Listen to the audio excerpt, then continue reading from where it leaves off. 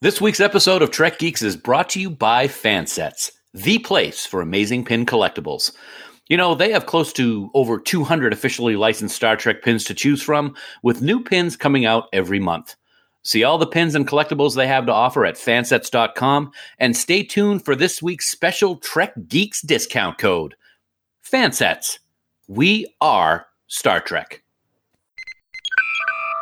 Hi, this is Nana Visitor, Major Kira Nerys from Deep Space Nine, and you are listening to the biggest little show this side of the Gamma Quadrant, the Trek Geeks podcast with Bill Smith and Dan Davidson.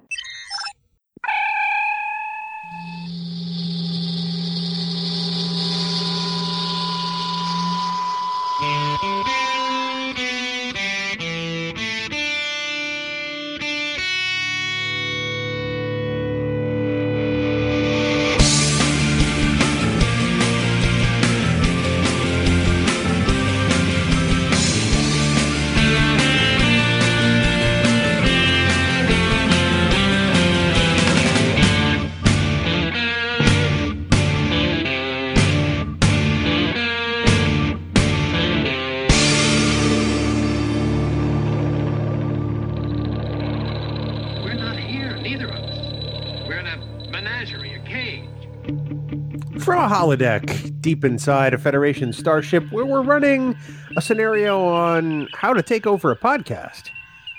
It's the biggest little show this side of the Alpha Quadrant and the flagship of the Trek Geeks Podcast Network.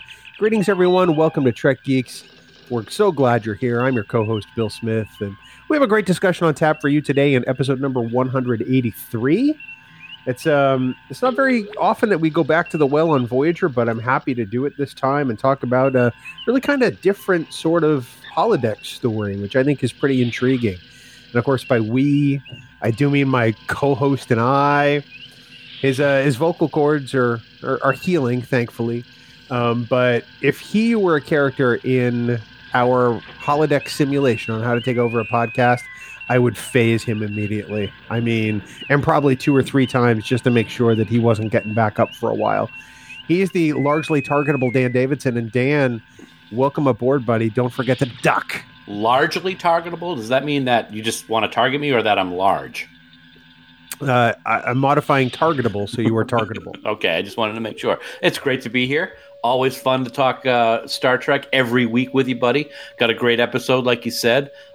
When do we not have a holodeck story that goes wrong? Has that ever happened? Technically, one could say that Hollow Pursuits doesn't go wrong. Technically. Okay. All right. But it's still fun.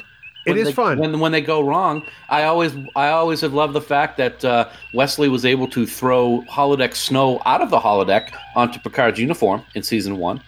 So that went wrong. But very wrong. Yeah. Yeah, absolutely. So it's great to be here. Yeah, as we sit here and talk about episode 183, we're going to talk about the episode Worst Case Scenario from Voyager, which, as you have said and I have said, we've got such a new appreciation and better appreciation for the show since we've been rewatching it, and so I'm really looking forward to the discussion. Yeah, this is one that it's a late season 3 entry. I think it's right before Scorpion. Mm-hmm. So it's one I haven't seen in a little bit. So when I went back and watched it again, I felt like I got to approach it with fresh eyes, even though I think the last time I saw it was probably about a year ago. And I was really kind of struck by how different it was as far as holodeck stories. You know, TNG and even DS9 to some extent had some gone wrong stories, if you will. Mm-hmm. But this one really kind of takes that and turns the concept on its ear a little bit.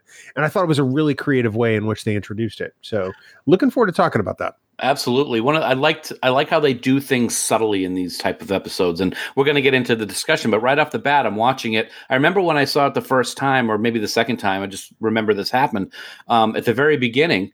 B'Elanna is talking to Chakotay, and Chakotay calls her ensign, and I'm like, wait a minute, that's not right. Did they make a mistake in the writing? She's not an ensign. And of course, then you find out why. So I just love how they do stuff like that. And of course, a fun episode. Holodecks are always fun. Safety protocols are off, so watch out.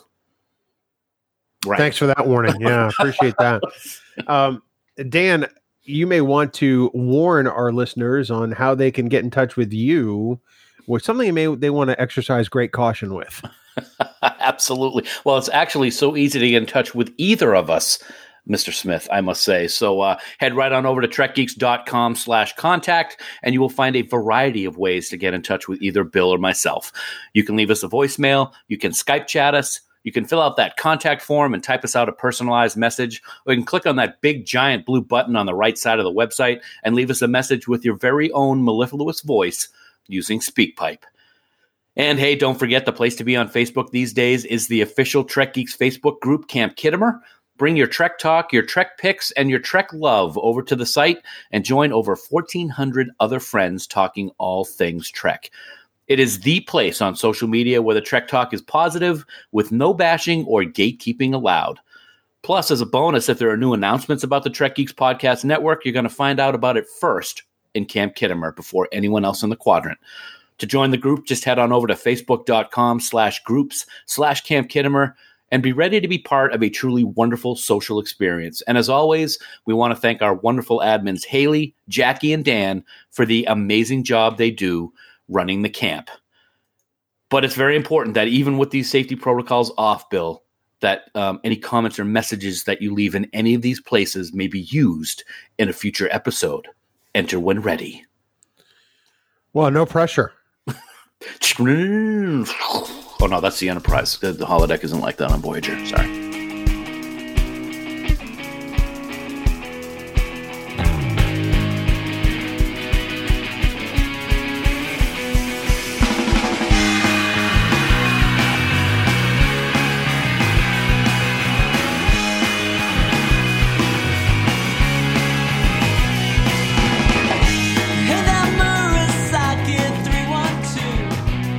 Dan, it's time for the news from TrekNews.net.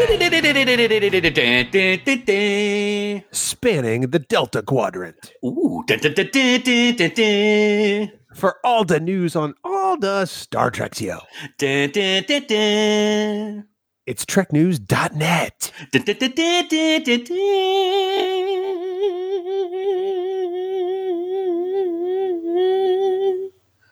Online at TrekNews.net. People can't see you, but it's like you were singing into the microphone and just sort of off in your own head and letting the note trail off. And I let the music fill me, brother. Oh, you clearly do. We reach.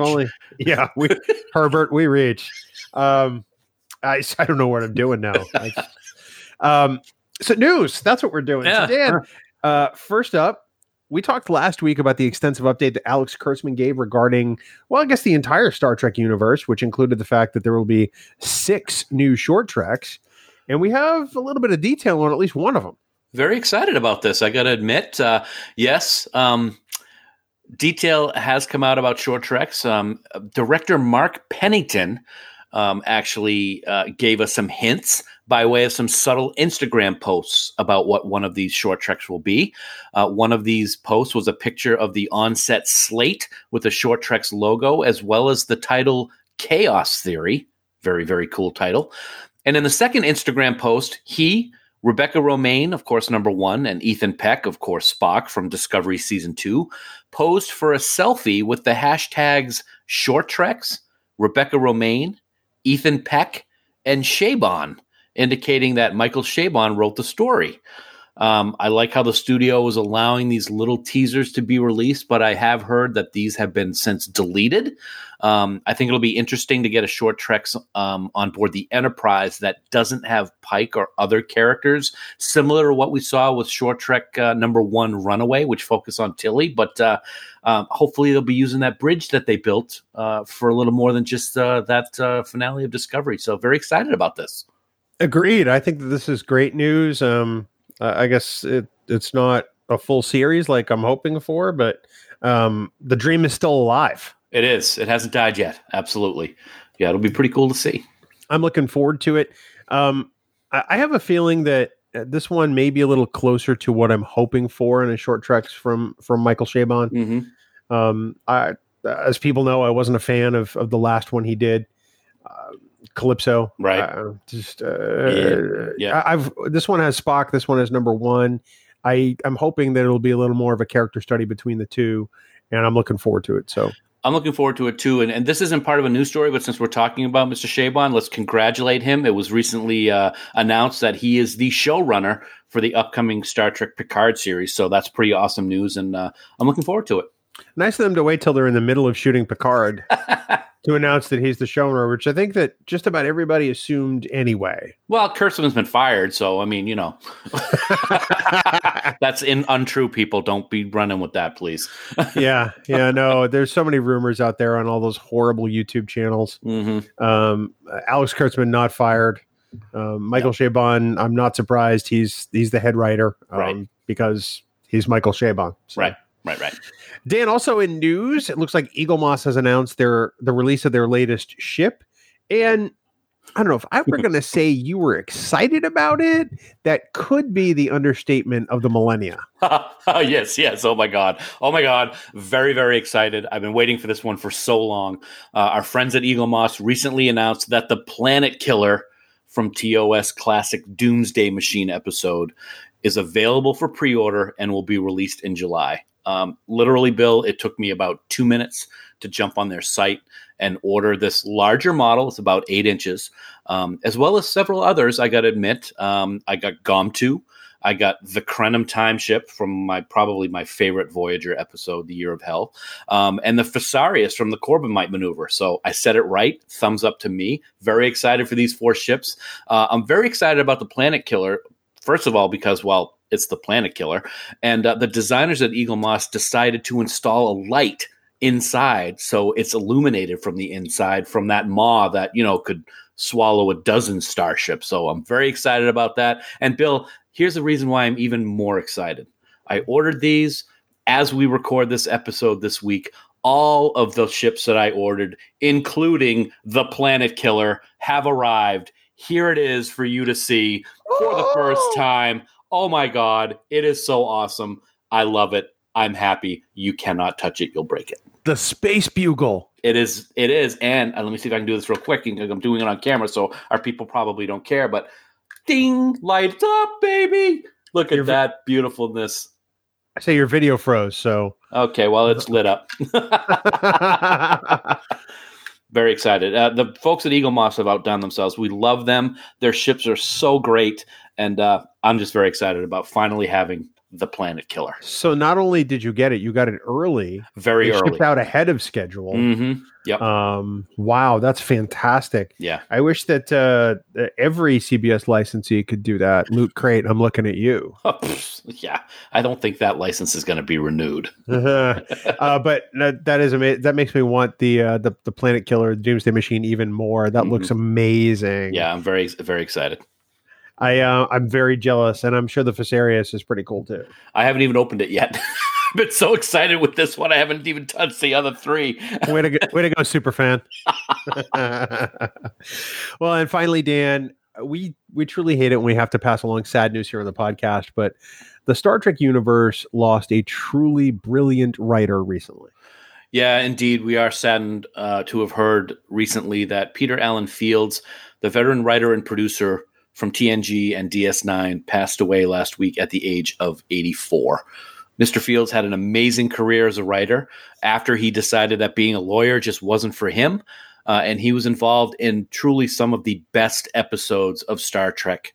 We'll get to those in a moment, but other great shows like The Man from U.N.C.L.E., Xena, Warrior Princess, Knight Rider, and The $6 Million Man are just a few of the other shows that he worked on.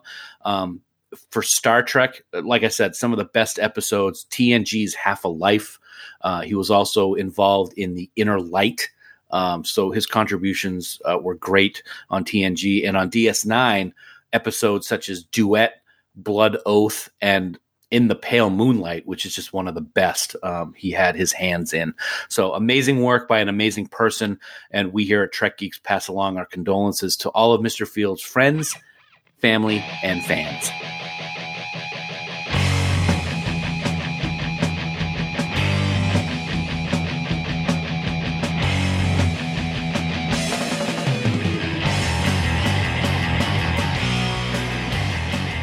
So Dan, coming up August 23, 24, and 25 of 2019, you and I are going to be in Ticonderoga, New York for Trekonderoga. We are there. We're going to be on the schedule, and it is going to be the 5th annual convention there, and what a time it's going to be. I am so excited about this. We branched out last year for the first time and drove to Albany for Northeast TrekCon, and now we're going to be hitting up Trekonderoga at the official Star Trek Studios tour set. Very, very excited. Looking forward to meeting all the people up there. Of course, how excited can you be when you're going to be someplace where great names like, I don't know, Robin Curtis, who else? Terry Farrell, just to name a couple. Oh, yeah, by the way, Ethan Peck's going to be there. That's right. Spock going to be sitting on the original series bridge. It's going to be awesome. We're going to have a panel. And here's some even more awesome news, Bill. You know what we're going to do right here on Trek Geeks right now? I think you know, but I'm going to tell you anyway. We're giving away 2 tickets, brother. You're jumping ahead. I mean, we're going to give some detail. I'm so excited. So this takes place in and around the Star Trek Original Series set tour in Ticonderoga, New York. That's the wonderfully officially licensed TOS set tour that is owned by James Cawley. The sets that he created for his fan films now are open to the public, and you can tour them. And they also have a great convention there at least once a year now. Shatner has been there. Anson Mount has been there. Carl Urban has been there. Mm-hmm. Just a great venue, and I'm so glad they do this for the fans in the Lake George region. So you mentioned Terry Farrell and Ethan Peck, Robin Curtis, also David Frankham, who was in the original series, as well as all kinds of other convention-style stuff. So this isn't just the set tour. This is a full-blown convention in one of the beautiful towns surrounding Lake George in upstate New York. So for more details, before we tell people how they can possibly get tickets of their own, go to StarTrekTour.com. You'll get all the details on the convention. You can see what's going on. But yeah, Dan, we're going to give away 2 weekend passes to Trekonderoga. You have to get yourself there. Yes. So travel and accommodations not included as part of this. That's correct. But if you can get to Ticonderoga, New York, we have 2 tickets possibly waiting for you. Absolutely. And as Bill said, travel and accommodations not included. And I got to tell you right now, folks, if you want to go and you're planning on going, make your reservations now, because we've been checking out some of the hotels in the area and they're already sold out for this weekend because it's such a big event. There's, of course, other rooms available. So check it out.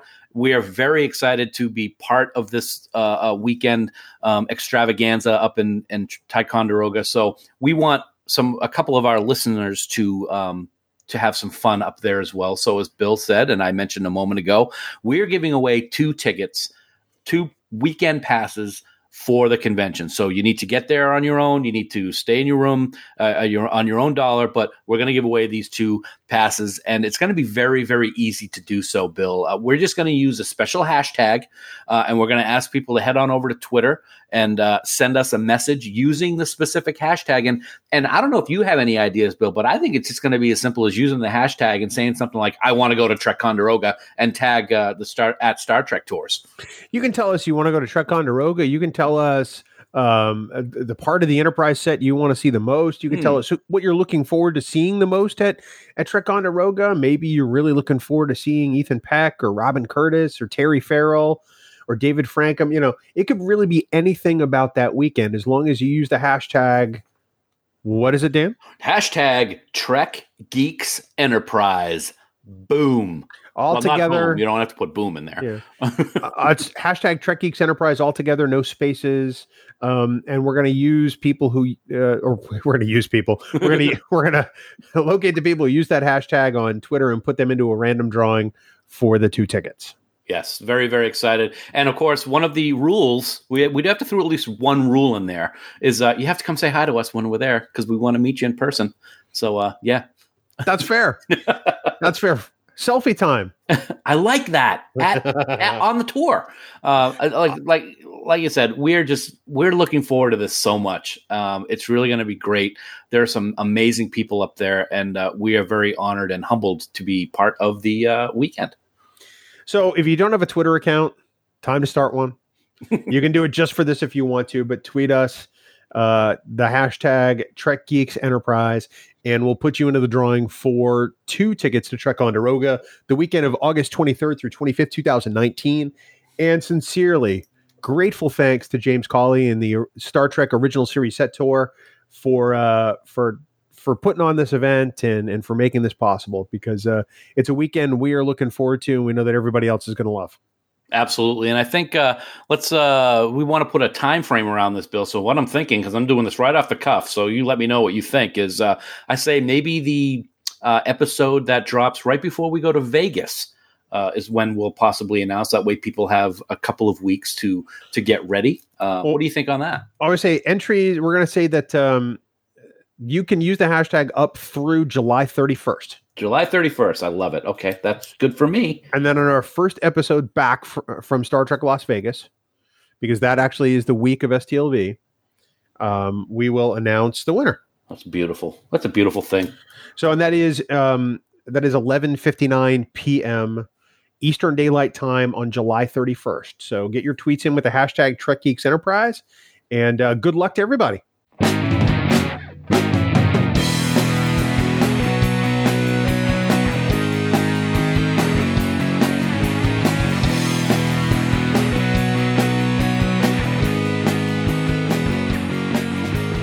Dan, as always, we want to thank our friends at Fansets for sponsoring this week's episode. They have been just so busy lately putting together the Women of Star Trek collector set for Star Trek Las Vegas. And of course, over the course of the last week, they have been giving everyone glimpses of the pins that will make up this amazing collection. As we record this week's episode, Beverly Crusher, there's Uhura, there's Kira, there's Catherine Janeway, T'Pol, Michael Burnham, Deanna Troi, and the Borg Queen have already been revealed for this set. And of course, they look fantastic. Be sure to check out Twitter and Facebook for the rest of the pins in this set. I think they're announcing one more at some point this week. And believe me, you're not going to be disappointed. Not disappointed at all. They do amazing work, as we talk about all the time.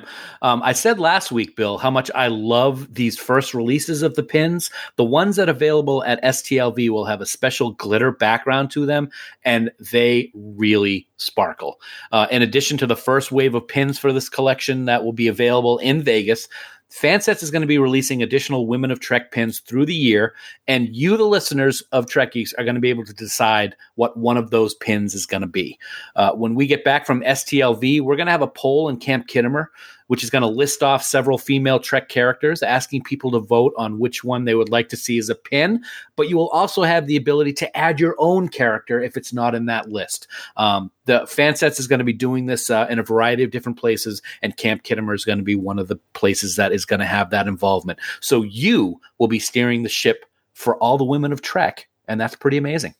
You know, Dan, also in addition to the Women of Trek pins at Star Trek Las Vegas, Fansets is going to have more than a dozen other pins coming out in the next month. I mean, normally we're doing 2 a month, and now they are just kicking that into overdrive, and we're going to have over a dozen, including the Trek Tech pins with the TNG phaser and the Klingon Batleth, a really cool half Picard, half Locutus pin. Oh, nice. And the episode pins for season 2 of Star Trek Discovery. Man, this is a lot of pins, and they have even more planned as usual. They are just knocking it out of the park. In the meantime, as always, as a special bonus to Trek Geeks listeners, if you want to receive 15% off your entire order at fansets.com this week, simply enter the word Seska at checkout. That's SESKA, all capital letters and no spaces. This bonus code is going to be available for an extended time until Tuesday, July 23rd at midnight Eastern Daylight Time. Fansets.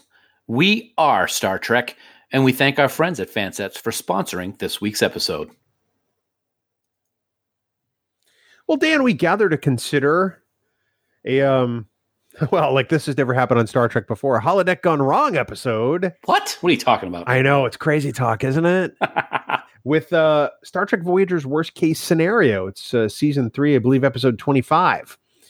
And I sat down to watch it the other day, and I forgot how good this particular episode was. I mean, over the years, I'm not gonna lie, I've given Voyager a lot of grief, as we both have. As we both have, and I've discovered in rewatching the entire series in an effort to try to finally make it all the way through Voyager, that it really is a gem of a Star Trek series. It is good. It really is. The writing wasn't always spot on, but you know what? That's true of every Star Trek series that's ever happened. So I've tried to go into Voyager with a fresh mind and a fresh perspective, and I'm glad I have, because I'm really developing a love for it that I didn't have before. And this episode is no exception.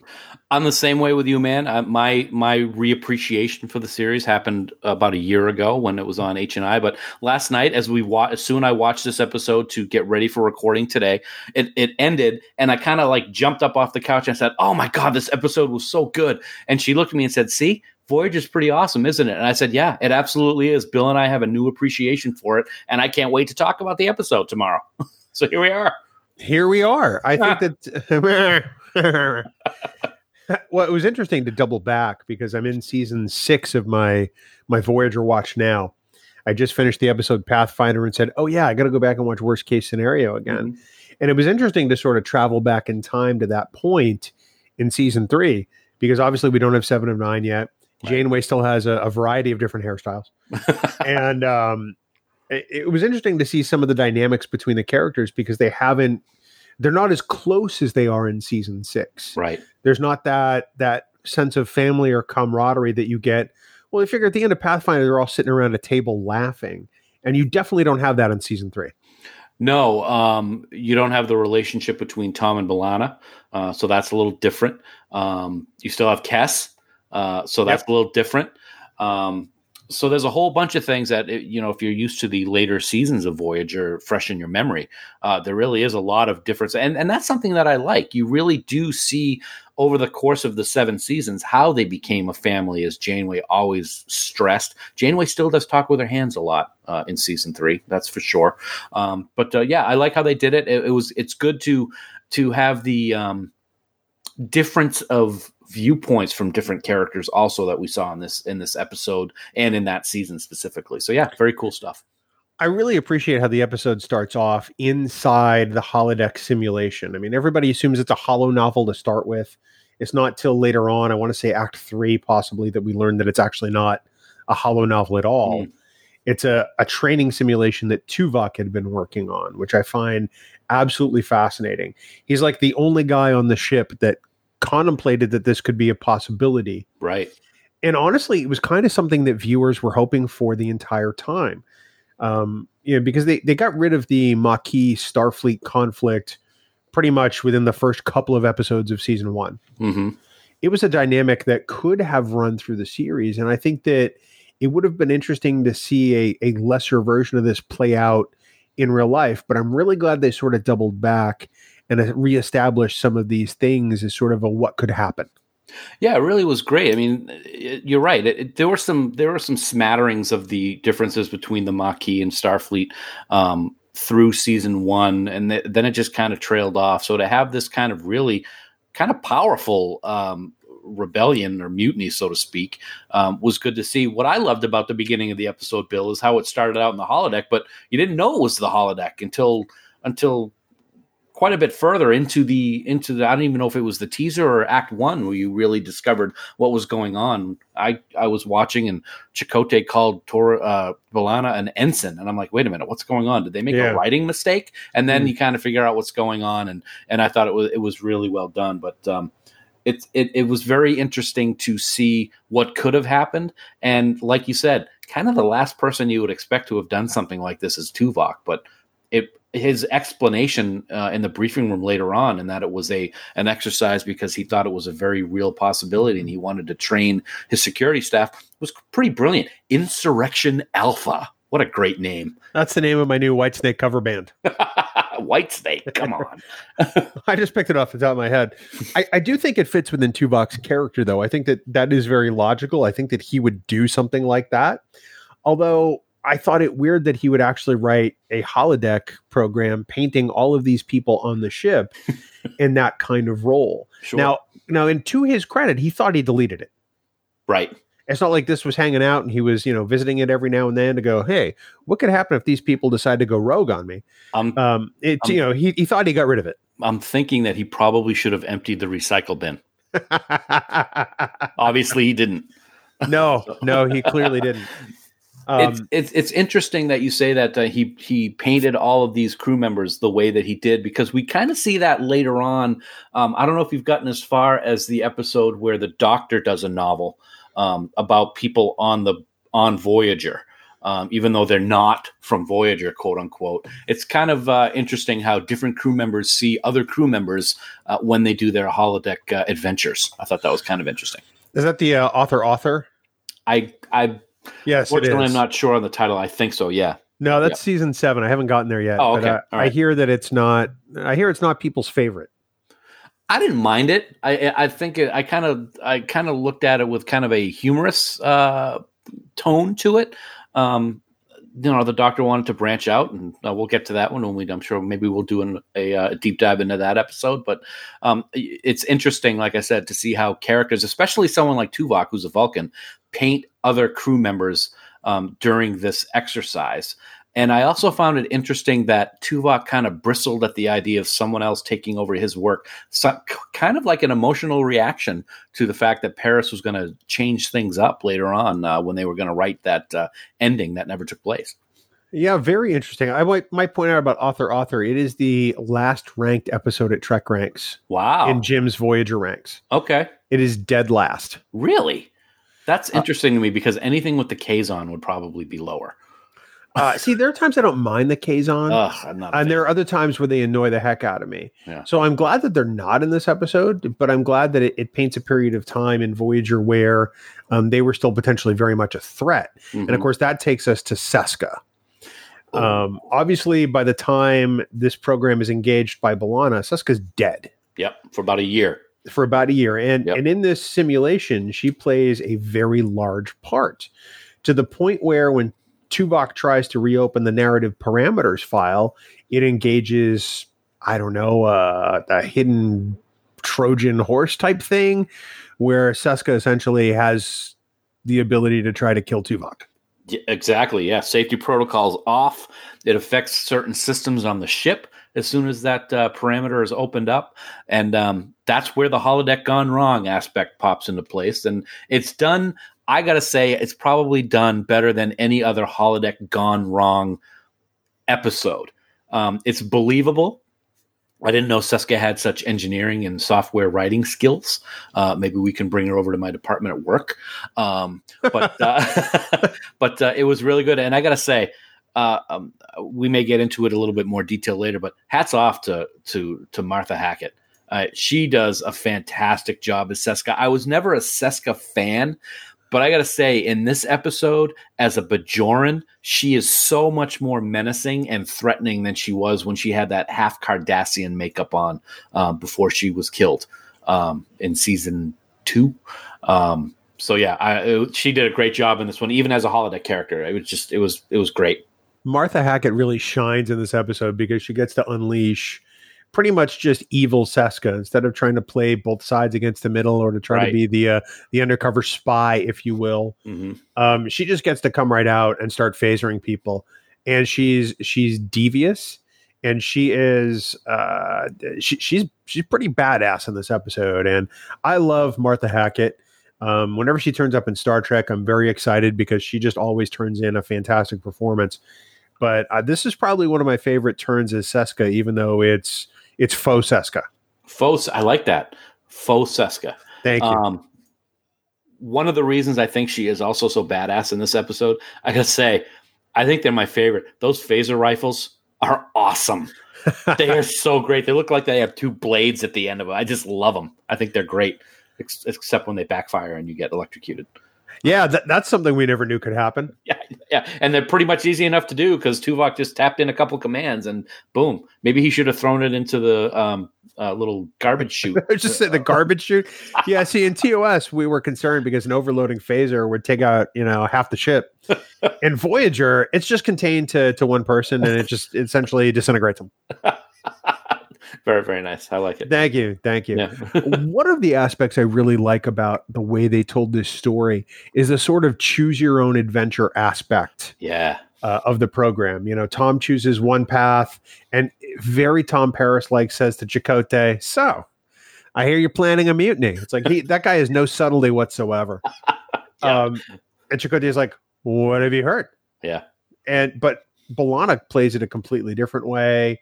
I really like that everybody got something different out of it. Mm-hmm. And I think that made the episode more exciting. I thought it was really cool. That whole it reminds me of those books when I was a kid, where if you're going to go this path, turn to page 47. Yeah, that's what I was talking about. Yeah, see what I did there. But Tom did that route the first time, where he was trying to save Tuvok, but then he said, "Oh, I'm going to just play it again, and this time I'm going to choose the other side." I like that you have the opportunity to play both sides. I thought that was kind of cool. I would definitely do that, and I'd go with the one that I like better. Now, well, here's a great question for you. Would you join the mutiny, or would you try to thwart the mutiny the first time? I'm not a big Maquis fan, so I would stay with Starfleet. Interesting. Yeah, I've never been a huge Maquis fan. But for the pure entertainment value, you wouldn't potentially just go along with the mutiny to see what happens? Oh, well, that's different. For the entertainment value, I definitely would grab a phaser and just start shooting anybody I could. That'd be awesome. And I would be searching for you first. Wow. Yeah, you'd probably be in the mess hall, or I don't know, in the bowling alley or the arboretum, one or the other. I would shoot Neelix in the lung, so it'd look like this. What lungs?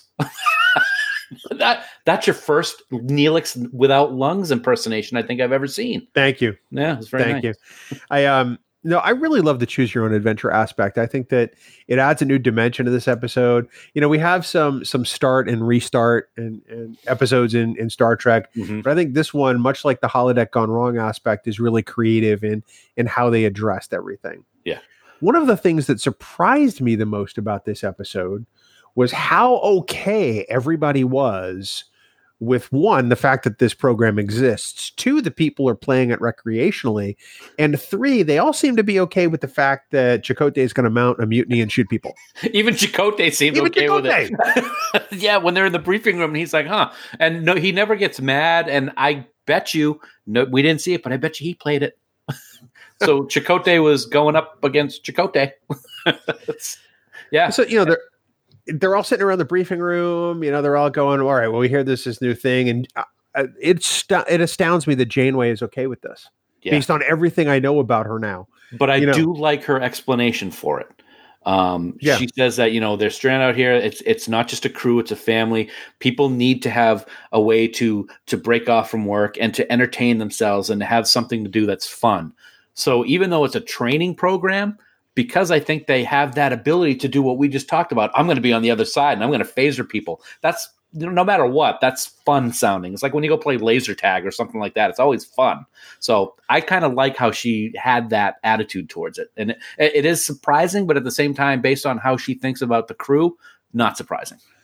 Yeah, I agree with that. I mean, I think I'm thinking of it from the TNG perspective, where it was introduced that it's really not a good idea to create holodeck recreations of people in the real world, especially ones that you know. Mm-hmm. And here we are now creating a potential, well, we'll call it a training program for now, and I'm using air quotes, that winds up being essentially playtime on the holodeck, where the goal is for the mutineers to take over the ship and kill the captain if necessary. This is not your father's holodeck. Well, yeah, because Wesley's not running it. No, well, that's true. Yeah. It's funny you talked about the thing that surprised you, and I don't know if you meant the most, but the thing that surprised me the most is how it was Janeway who was in there doing changes really quickly to the program instead of an engineer or someone who was more, hairy possibly with what he does at ops. She was in there making all the changes really quick, like Chakotay's character mid-sentence would be changing into a different way that he thought how things were going. I thought that was kind of interesting that we got to see Janeway as kind of the hero. I mean, not that we haven't seen it before, but it was an interesting aspect to the episode. I think it's one of the things that Voyager has done really well is establish the fact that all of these people are super smart and have a variety of talents. So like not just one person can write a holodeck program. I mean, and we saw it a little bit in TNG, but Janeway knows her way around the science. She knows how to science the science. Apparently she knows how to engineer the tech and the engineering things. Probably a good reason as to why she's made captain, because she is so well versed in things. But I like that people aren't siloed in Voyager. I like that word. We see that all too often in today's culture, especially in business and technology, because you and I both work in technology. Mm-hmm. pretty much once you hit a specialization, that's your specialization and you stick with it. And I think that this version of Starfleet is far more well-rounded than today's technology now, almost 25 years later, where when you know a thing, you get stuck in the thing. To know a thing is to be a thing. And Odo said that, I think, or the founder said, female shapeshifter saw it in The Search or something like that. I don't know. But yeah, you're absolutely right. It would have been interesting, I think, for me, if we got to see how Tuvok and Paris working together would have ended this simulation if Seska had not gotten in and hacked it when that parameter was reopened. Because you could see that I got to admit, what Paris was talking about and what he would want to do was just awful. I mean, it was like, wow, you are way out there, pal. And Tuvok wanted to reel him in. So it would have been an interesting dynamic to see how they would have come over and come to a compromise as to how the story would have ended, if not for the unfortunate holodeck malfeasance. Wow. That's be careful saying words like that, because you could wind up with Bass and Coleridge. Very nice. Thank you. I think the thing that surprised me the most is that Paris stepped up to want to do it, because I think we've established throughout Voyager that his idea of entertainment's a bit cheesy to begin with. Yes. Captain Proton. Yeah, I'm not saying bad. I mean, he loves all these old time TV shows. Mm-hmm. Eventually he gets a TV that B'Elanna gives him, which I thought was kind of a weird choice. But I think that cliched is not a surprise when it comes to Tom Paris. Not at all. And he's kind of the one, he's kind of the, I don't want to say practical joker of the crew, but he's the me of the crew. I think when I look at family members, I'm the one who's always, kind of joking around and doing stuff like that. That's him. He's kind of established himself as that kind of character on Voyager. And it totally fits with his character to want to pick it up and do the crazy things that I said just a minute ago were way off the charts, like Janeway incinerating people and this, that, and the other thing. It was a good continuity of his character, I guess I'd say. I agree. I mean, before I got as deep into Voyager as I am, I have to admit that Tom Paris was my least favorite character in all of Star Trek. Wow. Yeah. Even Chekhov? Yeah. Yeah. Whoa. Because I thought Paris was just smarmy. Mm-hmm. I thought there wasn't a whole lot redeeming to him. And as I've gotten deeper into Voyager and actually watched it somewhat critically this time, I find that I actually like him a whole lot more than I ever did. So he is no longer my least favorite character in the whole of Star Trek. I appreciate the quality he adds to the senior staff. I appreciate that Tom Paris is a realist. Yes. Yes, he has the sort of hope and optimism that everybody else does, but Paris was in a jail cell 3 years before this, in a penal colony in New Zealand. Yep. He understands that actions have consequences, and he's seen them because he's lived them. And I appreciate the realism that he brings at times. There is some snark, which I have to admit that I am a purveyor of myself. But there's a moment in this episode where he's on the holodeck just before the simulation ends, where he's going through with the mutiny with Chakotay, and they're going on the hunt for the captain. Mm-hmm. And he points a phaser at himself. And at that moment, old me was wishing, this would be so cool if they just phased each other right now. Yeah. I mean, you can see how much he is into this simulation, because when the holodeck ends, because it hasn't been written any further, he's really upset about it. And he's like, "Oh, my computer, restart simulation." And he points the phaser at where his other self was before the holodeck even has a chance to start up, which it can't. But no. He is off the deep end, diving into this adventure at this point. And yeah, that they phaser each other. This is crazy. That would have been awesome. Well, the safety protocols were on at that point, so real Paris would have been okay. Yeah, yeah, no, it's totally. The one thing I would have liked to have seen in this episode is I would have liked to have seen actual Captain Janeway get immersed into the simulation somehow, and not necessarily be the hero of the day. I think it would have been a really interesting challenge. She would have potentially had to outthink Chakotay. Mm-hmm. I think this could have been a really good exercise in maybe drawing out some of the reasons why she and Chakotay have become as close as they are in the real world. I think there could have been some really good conversation regarding that with those two characters once she got through the simulation. the things that she respects about him, and which they pepper through the entire series. But I think it could have led to some really good scenes between those two characters. That's the only thing I wish had happened in this episode that didn't, because otherwise I think it's pretty tight. Even though it's a holodeck Janeway, I did like the discussion that she and Chakotay had via the view screen when she was coming back from the mission with Paris, and Chakotay had already taken over the ship. I liked that back and forth that they had, and how she fired first. That was interesting, even though it was holodeck Janeway, and then was able to beam over to the ship. I really did like that. Speaking of the bridge, Bill, one of the things that I like the most about this episode isn't even in the episode. Yes, let me explain. I say I can't wait, because I'm really confused now. If you've ever seen the Voyager bloopers, there's one blooper where Tuvok is phasered. Oh, and yeah. He does the overacting of hitting all the consoles. That's from this episode. I'm 95% sure that that's from this episode. And they show it a couple of times in this episode of him getting phasered. And every time that happens, all I can think of is that blooper, and I start laughing because it's hilarious. I love that GIF that winds up getting traded around. I think that's hilarious. If it really is from that episode, then I love this episode even more now. It's really, and it's always interesting to see Tim Russ out of Vulcan character when he's in Vulcan makeup, and that's definitely one of them, because it's maybe one of the best bloopers of the modern Treks. I loved it. Tim Russ is such a great Vulcan. I didn't have the respect for Tuvok that I did before. I'm glad I have it now, because it is probably the most Vulcan performance since Leonard as Spock. Yeah, then think about it. This is really the first time we've ever seen a character that is a returning regular series character that is all Vulcan. Spock half human, we get to see the different sides of it. Tim Russ had to do a Vulcan 100% of the time. Except when, he was, bitten by a flea or whatever. I don't know. But it was the first time that we saw the 100% Vulcan as a regular character. So he had to come up with a new way to portray a Vulcan, and he does a great job with it. That's really interesting, because I hadn't thought about that before. We've seen other Vulcans. Obviously Saavik is alleged to be a Vulcan Romulan a descent. The two hybrid sort of.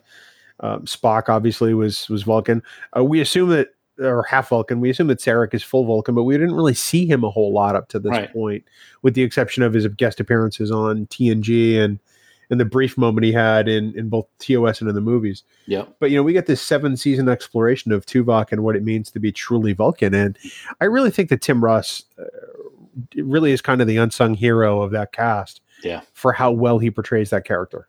Yeah. And a lot of times it takes a long time or a season or so for characters to really get in their groove for the rest of the series. Tuvok's one of the ones that I don't think really had to. He did great right from the offset, and that's a credit to Tim and his acting ability. Oh, without a doubt. Yeah. In fact, I think that everybody in this episode really kind of turns in a really nice performance. It's nice to see Robert Beltran playing Chakotay a little against type. I'm sure that had to be fun to do on some level. Although I really kind of like Riker, the hologram simulation that Data does of him on Romulus. I don't think they got the hair just right. Yeah, they could have done a little subtle tattoo change. That would have been kind of cool. I think Tuvok would have nailed that detail, but apparently, as we've discovered, that hair is not Tuvok's strong suit. Yeah, just go back to my Peter Griffin rendition of the Voyager theme. Yes. There's some really nice light moments peppered into this episode that I think really offsets the drama exceedingly well. Everything from the way people respond to the holodeck program to, talking about how it permeates the crew, to the briefing room, set to, and I want to move to the last scene in the episode where they're all gathered around that table. Actually, no, I'm thinking of a different episode because I'm watching them out of order now. Sorry, I flash forwarded to Pathfinder. That's bad. Okay. They were sitting around at a table at the end of this one in the mess hall, but that's okay. Yeah, what can I say? Yeah, they were having a discussion, and Chakotay says he's okay. No, it's this episode that I'm thinking about. Chakotay says that he's okay as long as he's not the villain in the next one. Right. Who should the villain be in the next one? Well, I like how Neelix wanted to be, and they were all like, no. Yeah, that's a good question. My money would, maybe it's just because of her character, but I'd go with B'Elanna. Oh, interesting. Yeah. Let me talk about really quickly, because you said it real fast and I get a chance to interject. The humor in this episode is great. Yeah. My favorite humorous episode is the scene with the doctor in sickbay when he injects 20 cc's of nitric acid into Tom's arm. Seska's brutal. Yeah, things like that. She really did a great job with programming the holodeck characters of the ship to be sadistic like that. I thought that was hysterical. I agree. I thought that was Bob Picardo just played that wonderfully. And of course, the look on Robert Duncan McNeil's face, well, that's all going on. He sells it perfectly. And Tuvok being Tuvok is like, well, you got to get out of here. Yeah, and then the doctor just, thank you for coming in sickbay, and throws him out. It's awesome. It's like, yeah, keep running, jerks. There is at the end of this episode a really strong sense of community and family, and I think that it's kind of weird that this almost becomes what ties them all together. You really kind of get that sense that they are a cohesive unit at the end of this, and I think probably stronger than some of the other Voyager episodes that precede it. Certainly after this, they face some pretty severe conflict. They lose a crew member, they gain a crew member, not in that order. Right. There's the Borg. There's all kinds of stuff. There's the Malons. There's you name it. But I really think this is a nice moment.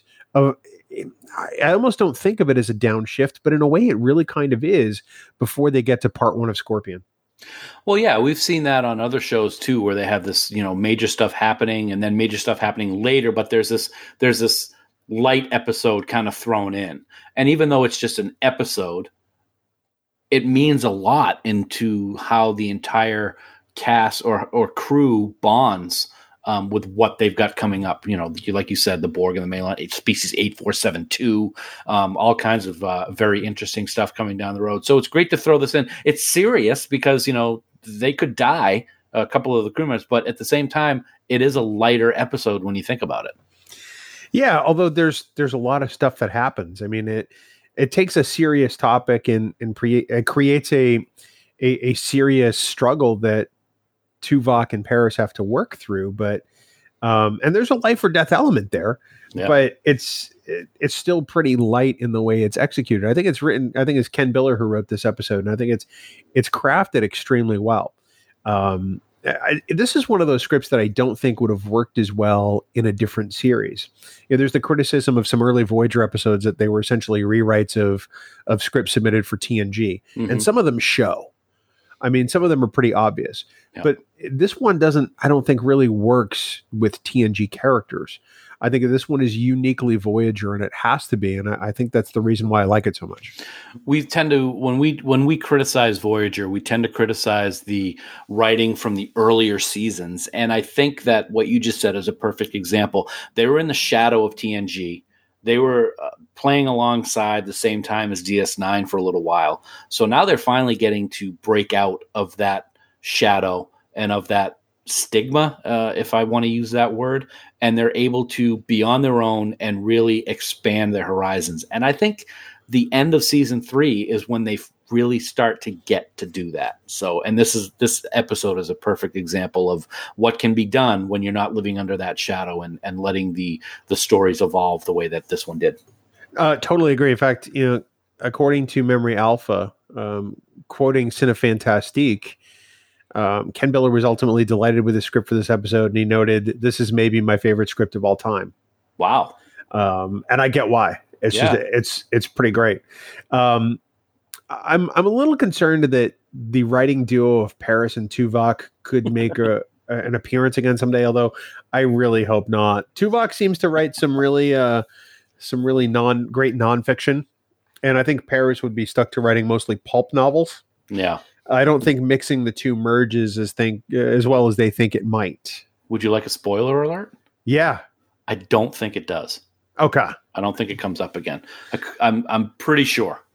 I'm sure people will be emailing Bill at trekgeeks.com if that's not the case. Yeah. Yeah. We could just tell people to email us to the website. Yeah. Yeah, okay. Yeah. It's really hard because I really can't find anything I truly dislike about this episode. It's fun to watch. I do think that the ending was a little contrived with the phaser rifle set to overload or whatever. Mhm. But other than that, I think it's a really fun story. I think it's a story that holds up well on rewatch. I would have liked to have seen other training simulations that Tuvok had done. Yeah.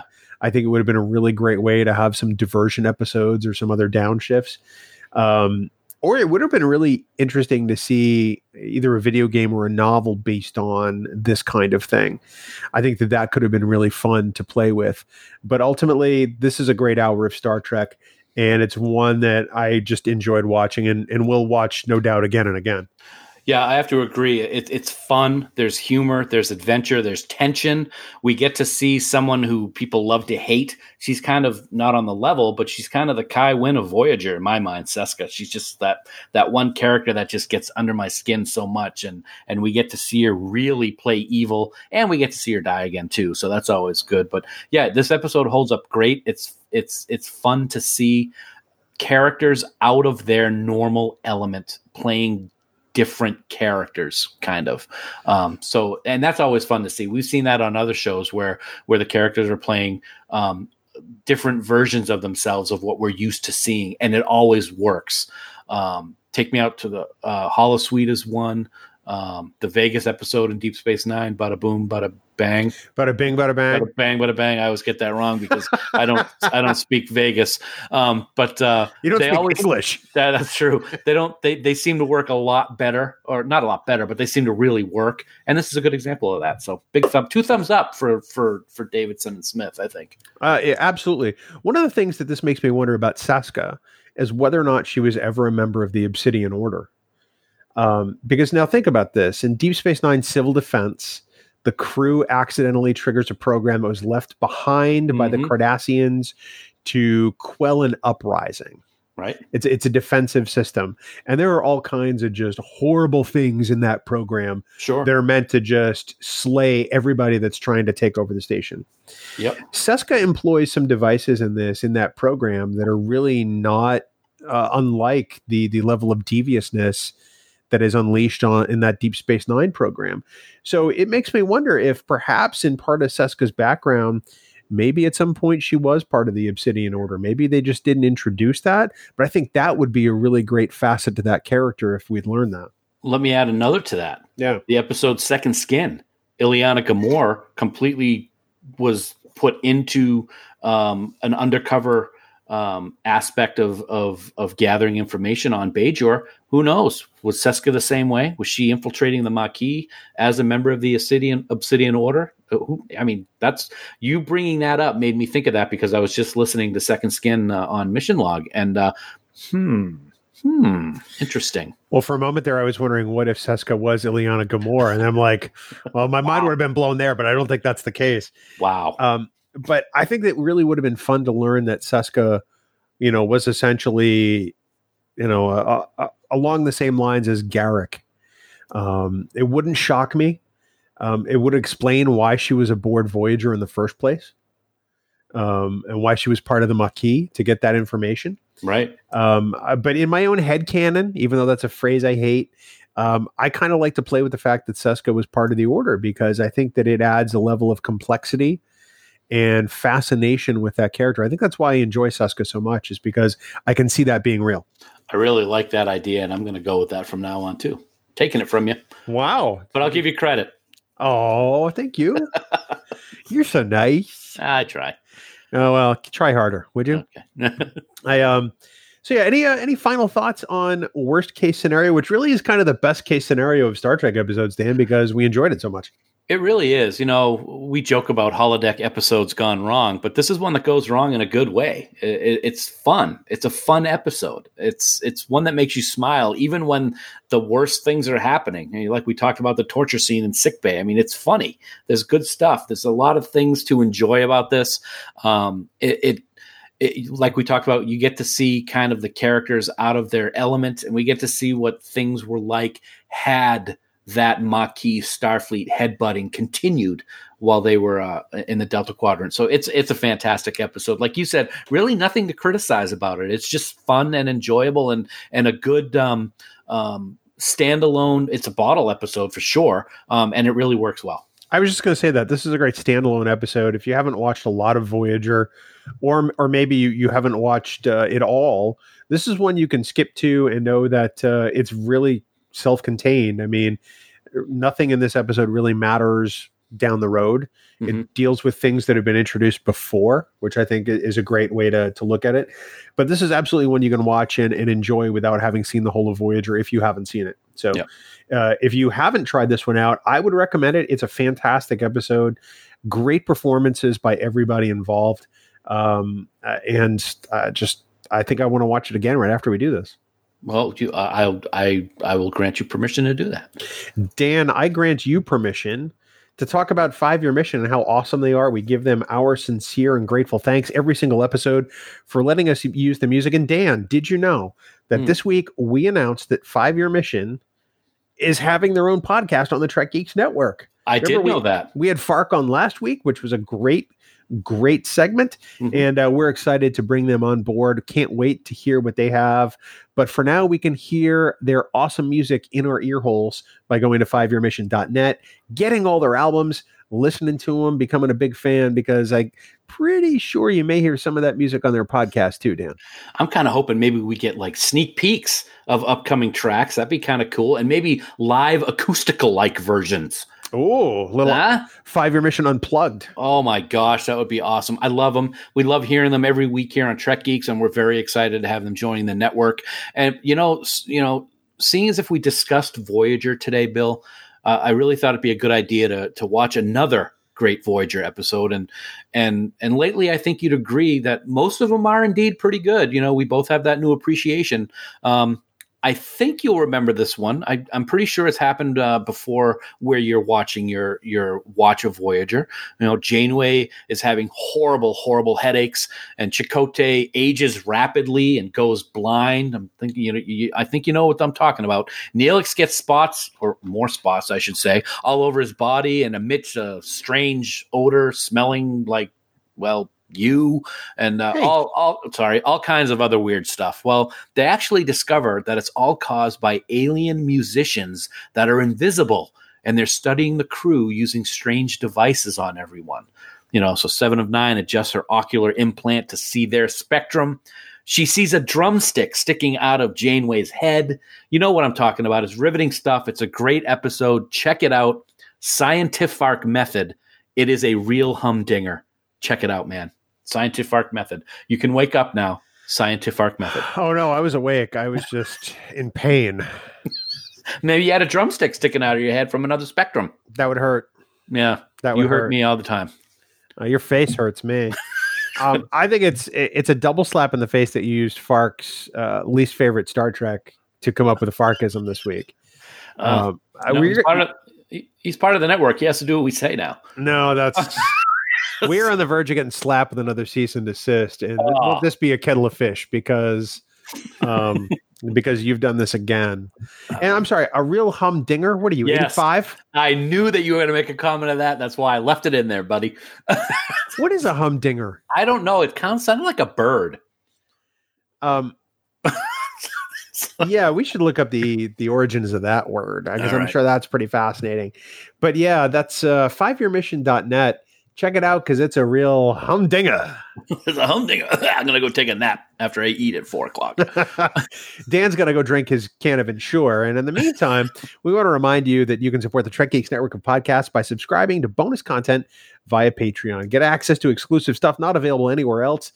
See the first of our annual supporters pins from Fansets. Participate in one of our quarterly supporters roundtables, which we just had yesterday for the first time, and even get some raw, unedited audio of all of our podcasts, along with a bunch of other perks, Dan. Lots of perks, lots of great stuff going on, and that really was a great time at that roundtable yesterday.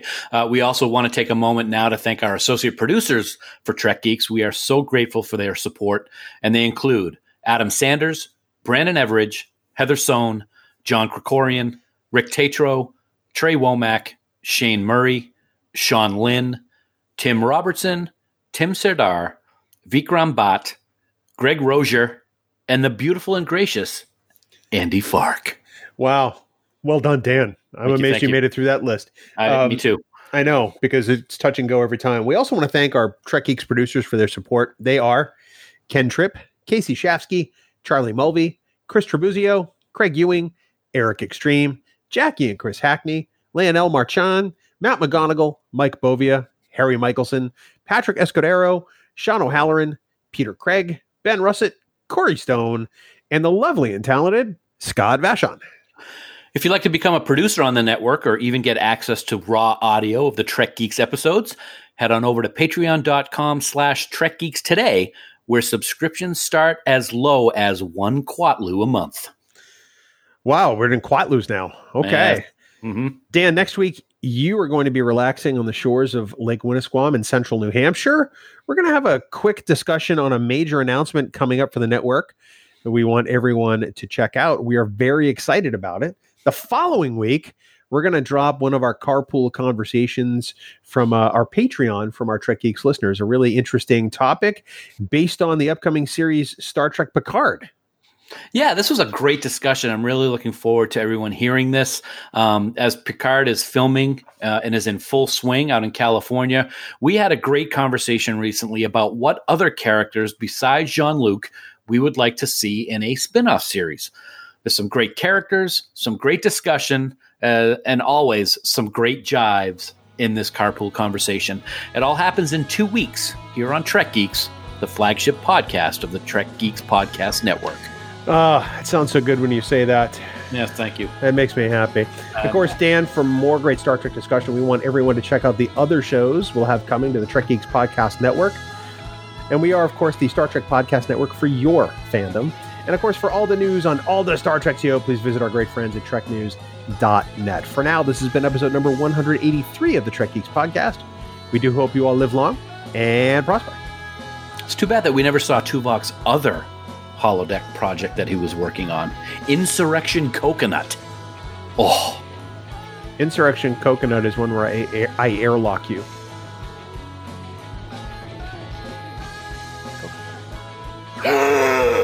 Lungs. Okay, Ariam. Wow. Music for Trek Geeks is provided by 5 Year Mission. They're writing one song for each episode of the original series. Download their music at 5yearmission.net. Trek Geeks, a Star Trek podcast, is a production of Coconut Media Works, executive producer Bill Smith. For even more Star Trek discussion, check out Discovering Trek, a Star Trek Discovery companion, available on Apple Podcasts, Spotify, and discoveringtrek.com. Bing bong. That was gross. Bing bong. Bing bong. Yes, the old ones, bing bong. It is an early morning and I have not had coffee. You need to start working on your Galt, not your Ruck. I know. That's true. What does Galt sound like? Galt?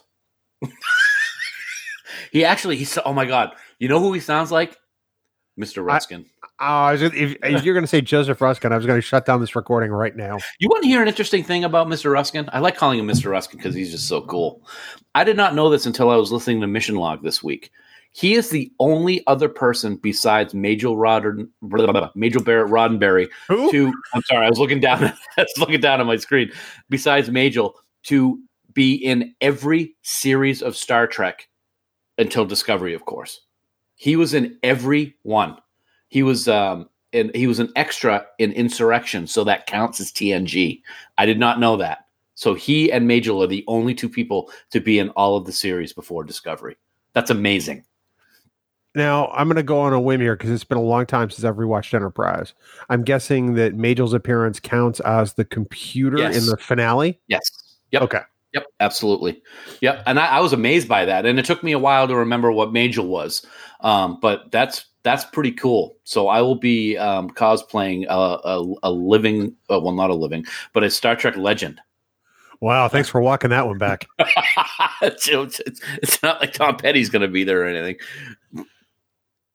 Were you just doing your Tom Petty impersonation right now?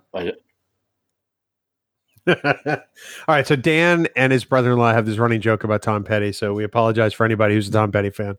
And I'm a huge Tom Petty fan, and I've actually said to Sue last night, I have grown to appreciate his music to a new level since his unfortunate passing. But my brother-in-law, for some reason, with all the people that have died and all the stars that they always come out with these things when they pass away and their music seems to become more popular, for some reason, I just always make, I hate to say joke because it's not funny, but about Tom Petty.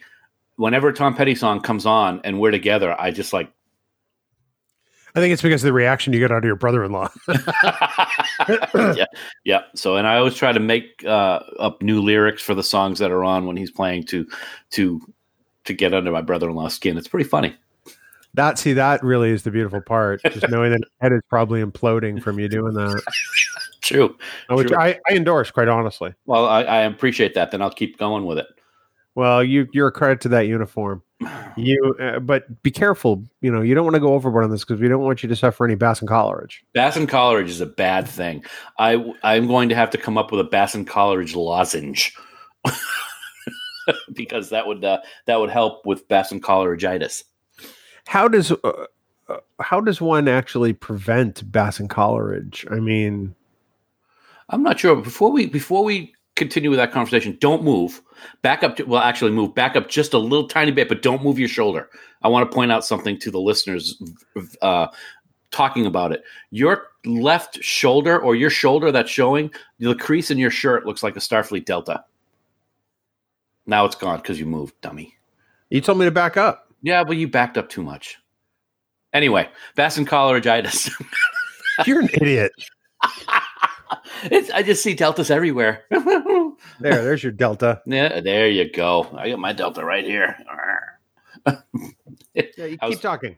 Okay, so yeah. Anyway, that was our people who are maybe wondering about Bassin Coleridge. Very, very serious. That very nice delta you got there.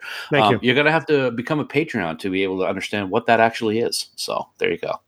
Well, no, we can't just start dropping the term on the flagship and not tell people what it is. No purchase necessary. Yeah. We're in the outtake. That's true. No, it's actually it's my made up word of the week, and it's a tear of the vocal cord subcutaneous region, and I can't believe I didn't screw that up, but I'll go with it. You screw up the title of the podcast, and yet you said the word subcutaneously. Subcutaneousness. You are a study in contrasts. It's a beautiful thing, isn't it? Not the first word I was going to go with, but okay. Not okay. Wow. Yeah. Yes, you are such a putt. So we're getting ready for America's birthday this week as we record. Pretty exciting. Going to be a nice week. Yeah, it's Thursday, warm. I think. Thursday is the 4th of July, Independence Day. Got to watch the Red Sox and Yankees play the first game in Europe in history yesterday, and it was horrible. I couldn't care less because it's in Europe. Well, yeah, but I think this is what I said. I was talking to my family last night at dinner. I personally think this is a test because I think in a few years we're going to see a Major League Baseball team based in London. It's got sort of along the lines of the NFL. I think the same thing with the NFL. So they're testing it out, seeing what kind of turnout they have, and the place was packed, of course. They got their money's worth because it was 17-13. 30 runs were scored in the game. So we'll see. Was it a softball game? No. Well, the deepest part of the park was 385 feet to center field. That's how they built they turned the London Stadium into a baseball field, and that's a pretty short wall, especially when you got sluggers from the Yankees like Aaron Judge and people from the Red Sox like I don't know, none of them really did good yesterday, so never mind. Well, yeah, everybody was going yard because it's only 385 to center. So yeah. So anyway, little sports. I always got to throw a little sports talk into the podcast, so we'll move on. Yeah, I'm great because everybody who was listening stopped about a minute and a half ago. We should. We already did Take Me Out to the Holosuite, so we already did a sports related one. We're not going to do the boxing one in Voyager because that one's just lame. So episode's not great, not good. So I don't know of any other really sports ones. We could do the one with Riker's dad because they have that game. What is it? And Bujitsu. And Bujitsu. I couldn't remember the first. Sorry, and Bojitsu. Bojitsu. And Bojitsu. Yes. And of course, Pulaski and Riker. So, anyway, they were playing a different kind of jujitsu. Bounce chicka wow wow. Coconut. Yes, harkening back to episode 15. Yes, that's Coconut. That's a long time ago. A long time. 4.5 years. Isn't that amazing? Congratulations, man. Congratulations to you, buddy. It's amazing to think that coming up in the early part of 2020, just mere 6.5 months from now, we'll be talking about our fifth anniversary. I'm Hugh Downs, and this is 2020. Does that make me Barbara Walters? Yes. Are you ready to do this? Yes.